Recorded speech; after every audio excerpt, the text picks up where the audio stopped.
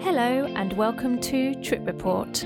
I'm your host Emma, and this is episode 1, where I take you through everything you need to do to book a holiday to Orlando. I wanted to do this episode as a kind of standalone episode at the beginning of my podcast, as Orlando is such a highly planned trip if you are visiting Disney and or Universal. There's so much to be done before you leave, so I've collated all the many hours of planning that I did for my trip into a Disney and Universal 101 episode. So the first thing you're going to want to do is you're going to need to think about what time of year you're going to want to go. Now, there's obviously a few different factors that go into this. It could be that you're taking children and you need to think about school holidays, things like that. There's obviously different weather depending on when you go. If you go in the summer holidays, of course, it's going to be super hot, so you need to take that into consideration. February and September times are generally said to be the lower crowd times for Orlando.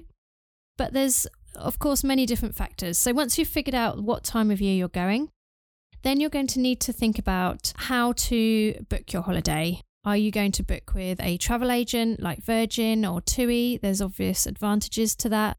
They can handle all the booking for you, so you don't have to do it all separately. And if anything, any separate part would go wrong, of course, they can sort that all out with a reputable agent. Or you can possibly get it cheaper if you book separately with either Disney or Universal if you're staying on site, or you can book with Airbnb, etc. to get various deals.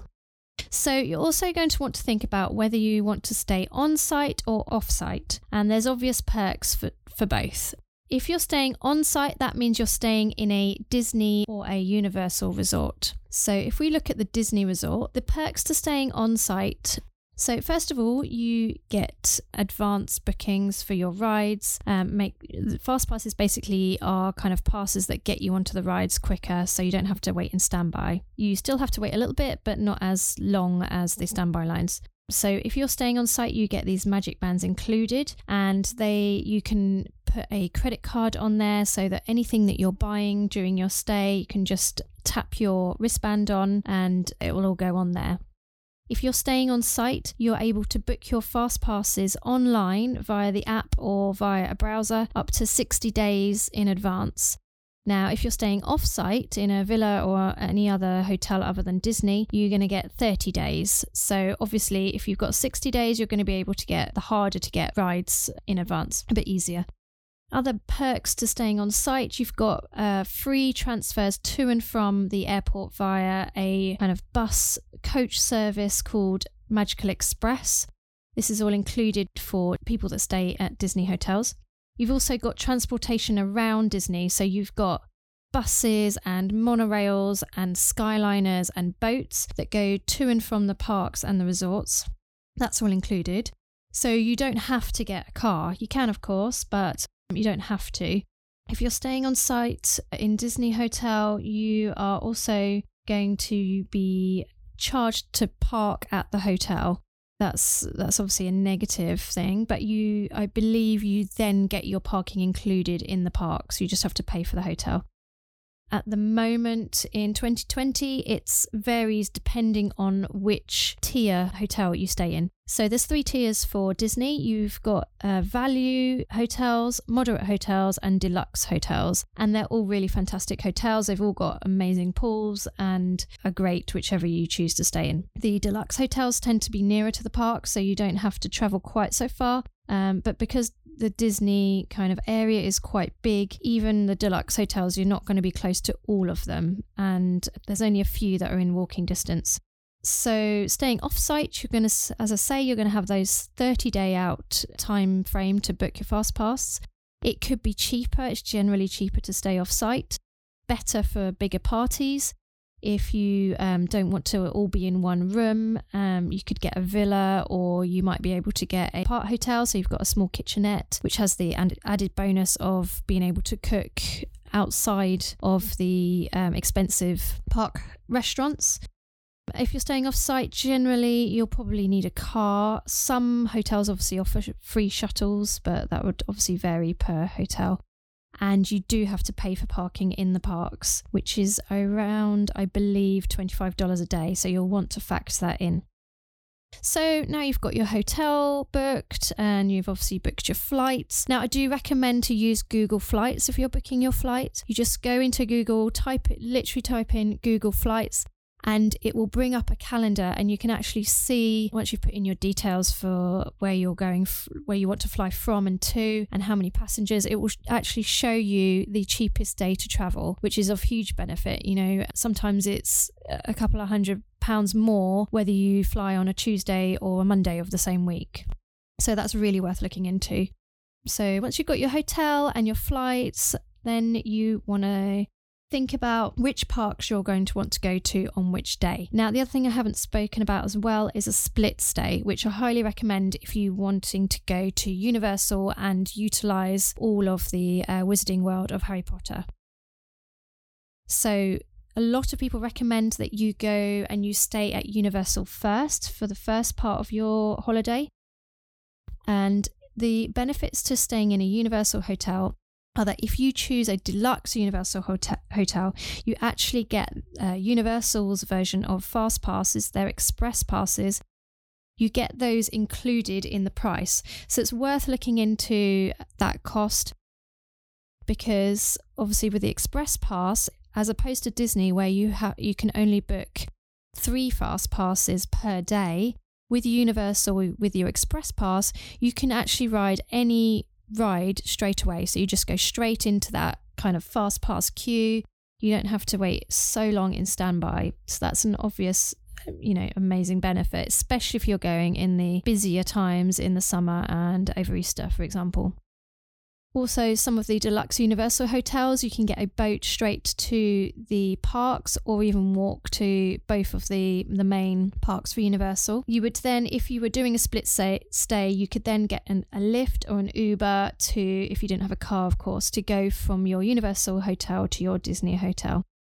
There are also ways of doing transfers as well through your travel agent. So now you need to think about which parks you want to go to on which day, because at 180 days out, you're actually able to book your dining reservations. Now, that also brings me on to free dining. So at certain points of the year, you are able to get free dining for the following year. This often comes out in April for booking for the following year. Now, I'm just going to add in here that, of course, at the moment with the corona pandemic, there is much speculation over whether Disney will offer any kind of free dining packages when it opens up again. You'll just have to keep an eye out on the Disney blogs and on social media for any updates on this, as it's all unknown at the moment. It was also announced shortly before launching this episode that all Disney World dining reservations and dining experience bookings have been cancelled, including dining plans included in packages due to the COVID-19 pandemic. Instead of the usual 180 days out booking period, it's been announced that guests won't be able to make reservations until 60 days out. This, of course, is moving every day, so please do check if you're planning during the summer of 2020 or close to it to make sure that you get the correct information. I really recommend DisneyFoodBlog.com for the latest news, which I will link to in the show notes below. Certain dates and certain hotels, this is all on Disney property. It's not guaranteed every year, but I think they've done it for the last around 6 years. That could be wrong, but it's definitely worth thinking about, because that free dining can be a massive benefit. One thing that needs to be thought about with that is if you're doing lots of character dining where you eat with the characters. If you can get this free dining, it's going to be such a huge benefit because that's all included, and depending on which hotel tier you're staying in depends on what kind of dining package you get. You can actually buy that package, but you can only buy it if you're staying in a Disney hotel, and you only get the free dining if you're staying in a Disney hotel. So, as I say, you need to think about what parks you want to go to so that when your dining reservations open up, whether you've got free dining or not, you can book them. It doesn't matter. You don't even need your tickets. You can book them. You need to decide which parks you want to go to on which day so that you can choose where you're going to utilize those dining reservations.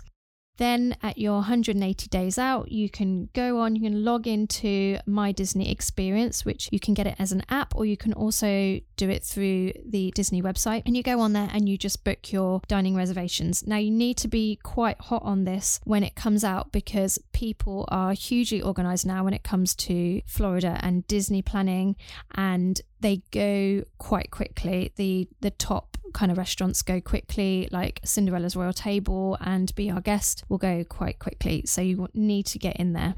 Choosing which parks to go to on which day might sound a bit crazy to have to book that so far in advance. There are various crowd calendars online that will help you to figure that out. So, Animal Kingdom might be busier on a Saturday than it is on a Wednesday. And if you can choose to have a day off from the parks on a Saturday, that might benefit you more. It's really worth looking at those calendars to figure out which day is best to go. Now, when it comes to your Disney tickets, if you're booking through a travel agent and if you're going for that free dining, it's often that you have to have the Disney tickets included. So that will all be sorted out. Otherwise, you can get a general ticket that will do all the kind of big hitting parks, or your Disney parks, or your Universal, sometimes SeaWorld as well. And there's various sites online. They're quite easy to find if you Google. When going to Universal, most people want to go to Universal for the Wizarding World of Harry Potter. And it's worth noting that you're going to need the Park Hopper ticket for the Hogwarts Express.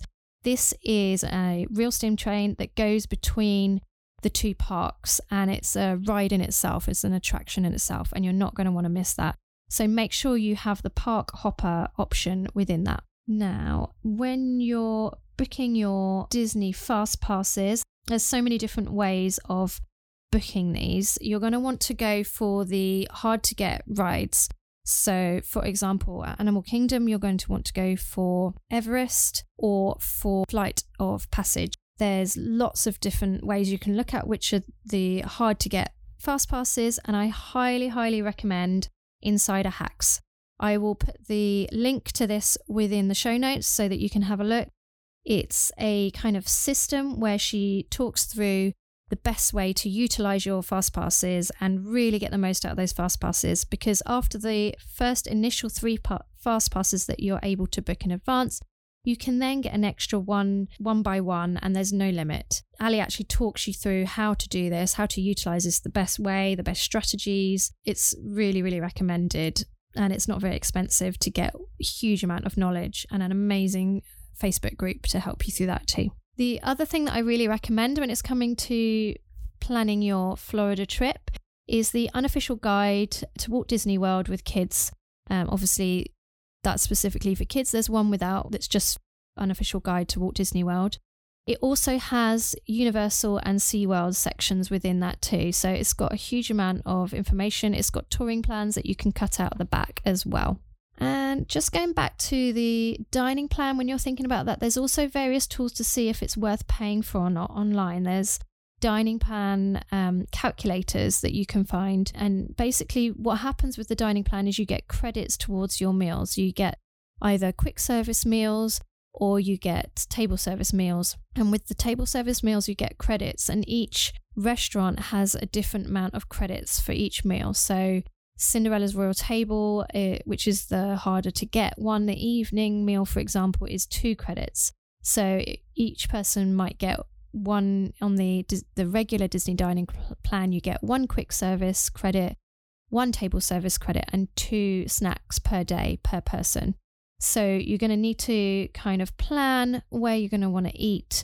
But it's worth noting as well that some snacks are actually, meals in themselves, as they're so big. You might get chips with pulled pork on top. It's a whole meal in itself. So it's definitely, easy to do, especially with the American food sizes.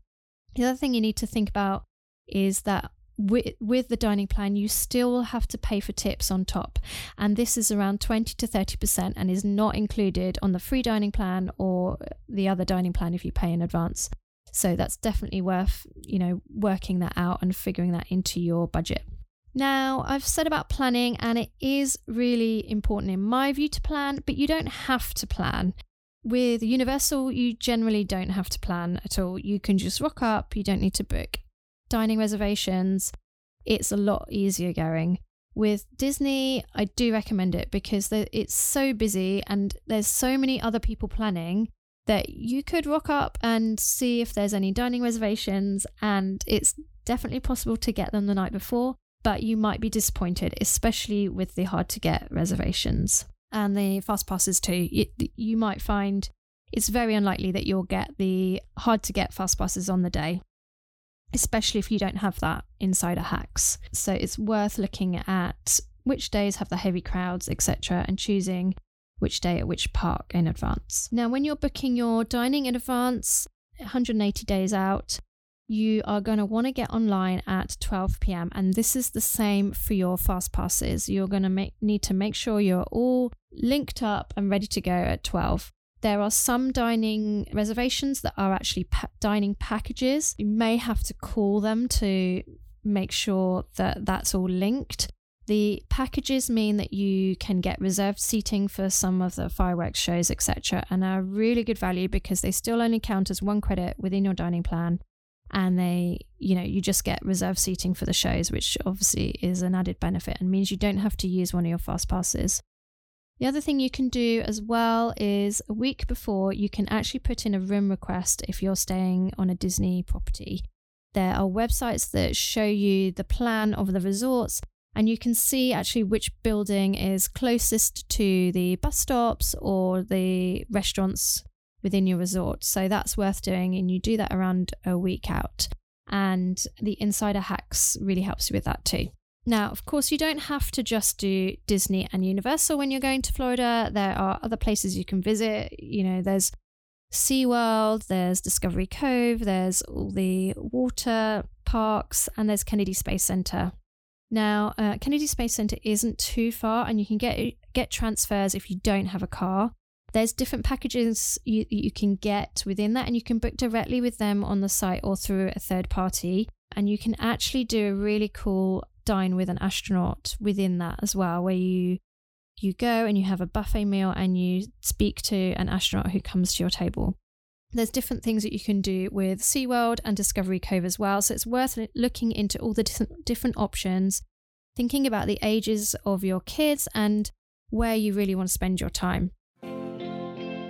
So you're planning on a Disney World holiday? That's going to be amazing. But hang on, have you thought about how busy it gets? Are you okay with waiting in lines all day? I'm sorry, I just had to interrupt and tell you about this. This was a huge worry when I was planning my Disney park days. Toddler in tow, there is no way I wanted to be waiting sometimes 2 to 3 hours for those big hitter rides. Yeah, there's fast passes. But what if you don't get all the rides that you want, like Slinky Dog or Flight of Passage? Don't worry, I have found the perfect way to beat those blues. The Insider's Strategy Guide with Line Hacks is the complete system that walks you through exactly how to master your park strategy, get the fast passes you want, and even how to secure that hard-to-get dining reservation. But you won't just get all that juicy info. Ali also gives you lists for all the best snacks, how to use the dining plan to get the best for your money, and there's even an insider secret group so that you can ask as many questions as you want. Go to bit.ly.com/getinsiderguide. That's bity.com/getinsiderguide, or check the link in the show notes and get ready to tour the parks like a pro. Now, I've got some packing ideas as well. Are really beneficial if you're going to Orlando, and especially if you're doing theme parks. These are going to help you, go through the parks with ease and stop any kind of mishaps. Just kind of help you to preempt any issues. So the first thing I have, which you may already know about, are packing pods. And these are a bit of a game changer. So they are kind of rectangular cubes, like little bags, individual bags. And you can put trousers in one, t-shirts in another, toiletries in another. And it just means that when you get to your resort or your hotel, you can just pick out each person's pods. It makes life so much easier, and it's really great for the kids so they can pick out their own things from their different colours. The other thing I really recommend is you can get free water within both Universal and Disney. You just have to ask for it. Now, they do have fountains at Disney, but the water doesn't taste kind of as nice as if you get the iced water from the restaurants. It's all free. You just have to ask for it. They don't kind of advertise it, so you just have to go and ask. But what you can bring with you is those small kind of squash bottles that you can add some squash into the water, which just means that you're not drinking pop and Coke and lemonade all day. So that really helps with that. Now, when the parades come out, they're going to bring out all these glow toys and flashing bubble wands and things that are going to set you back about $25. Now, really good thing to stash away in your backpack are some glow toys and glow sticks. You can get them from the pound shop. When the expensive toys come around, you whip them out, and the kids, you can stop having to spend that extra money, which is super helpful. The other thing I recommend as well is to pack some like small toys for the plane, little colouring books, etc. that are a surprise. The kids don't know about them. You can even wrap them up individually, so that each hour or whenever they're getting restless, you can pull out something new, keep them quiet. Alongside this, you can obviously bring as many snacks that can help breakfast on the go, and for early starts, especially for little ones. It just means that you can last longer until your breakfast reservation, or if you're planning on getting to the parks early so that you can get to those hard to hit rides and be first in line. The other thing you're going to want to bring is some Ziploc bags. Now, these are great for all kinds of things, leftover snacks, leftover lunches. If you want to put them, anything that's going to keep, you can put it in those Ziploc bags. And they're even useful if you've got wet ponchos. They can screw your wet ponchos up and chuck them in the Ziploc bag so to stop everything else getting wet. Which also leads me on to ponchos. You do not want to buy these in the park. They are really expensive in the park, and they're super cheap on Amazon, or I got mine in TK Maxx. So definitely get those ahead of time. And last but not least is a kind of a random one, but you cannot buy in any of the Disney parks or the Disney resorts, you cannot buy chewing gum. So if you're a gum chewer, you're going to want to buy this in the UK and take it across with you, because you will not be able to buy it on site. Before we get to the end of this special episode, I would be remiss to not mention a podcast that helped me hugely with my planning. Please be sure to go and check out the WDW podcast by Julie Elster. She has so much Disney info, you won't regret subscribing to her. So I think that is everything for your planning. Hopefully that helps. I will put links in the show notes for some of the sites that I mentioned that I used, including the Insider Line Hacks and Dining Calculator, as well as the WDW podcast and the Amazon links to some of the packing items. If you have an interesting trip coming up, I would love to hear from you, and I'd love to interview you after. Please do get in touch. You can catch me on contacttripreport@gmail.com. I'm going to be covering everything on this podcast, any kind of holiday, any kind of trip, whether it be families, whether you be going on your own, anything interesting. I want to hear about it, and I want to speak to you so that we can find out exactly how you did it and exactly how it went. So please do send me an email. I'd love to hear from you. I'm hoping that you're going to love this podcast, and I hope you're going to share this journey with me. On the next episode of Trip Report, I'm going to go through my February trip from beginning to end, including how I got on using the Insider Line Hacks, crowd levels, and how all my plans worked out. You'll find out all the restaurants that we loved and how we toured the parks. I'm looking forward to sharing my trip report with you. Thanks so much for joining me on today's Trip Report episode. It means so much that you've chosen to spend your time listening. If you enjoyed this episode, I would be so thankful if you could subscribe and leave a rating and review in iTunes, as it helps to grow the podcast and for the podcast to be seen to more people. Or if you know someone who also loves travel and would love to hear this episode, please do share it with them. You can get more information on my Instagram and Facebook page at Trip Report Podcast. You can email me at contacttripreport@gmail.com. You can also email me if you'd like to be a guest on the show. Until next time, travel well and travel safe.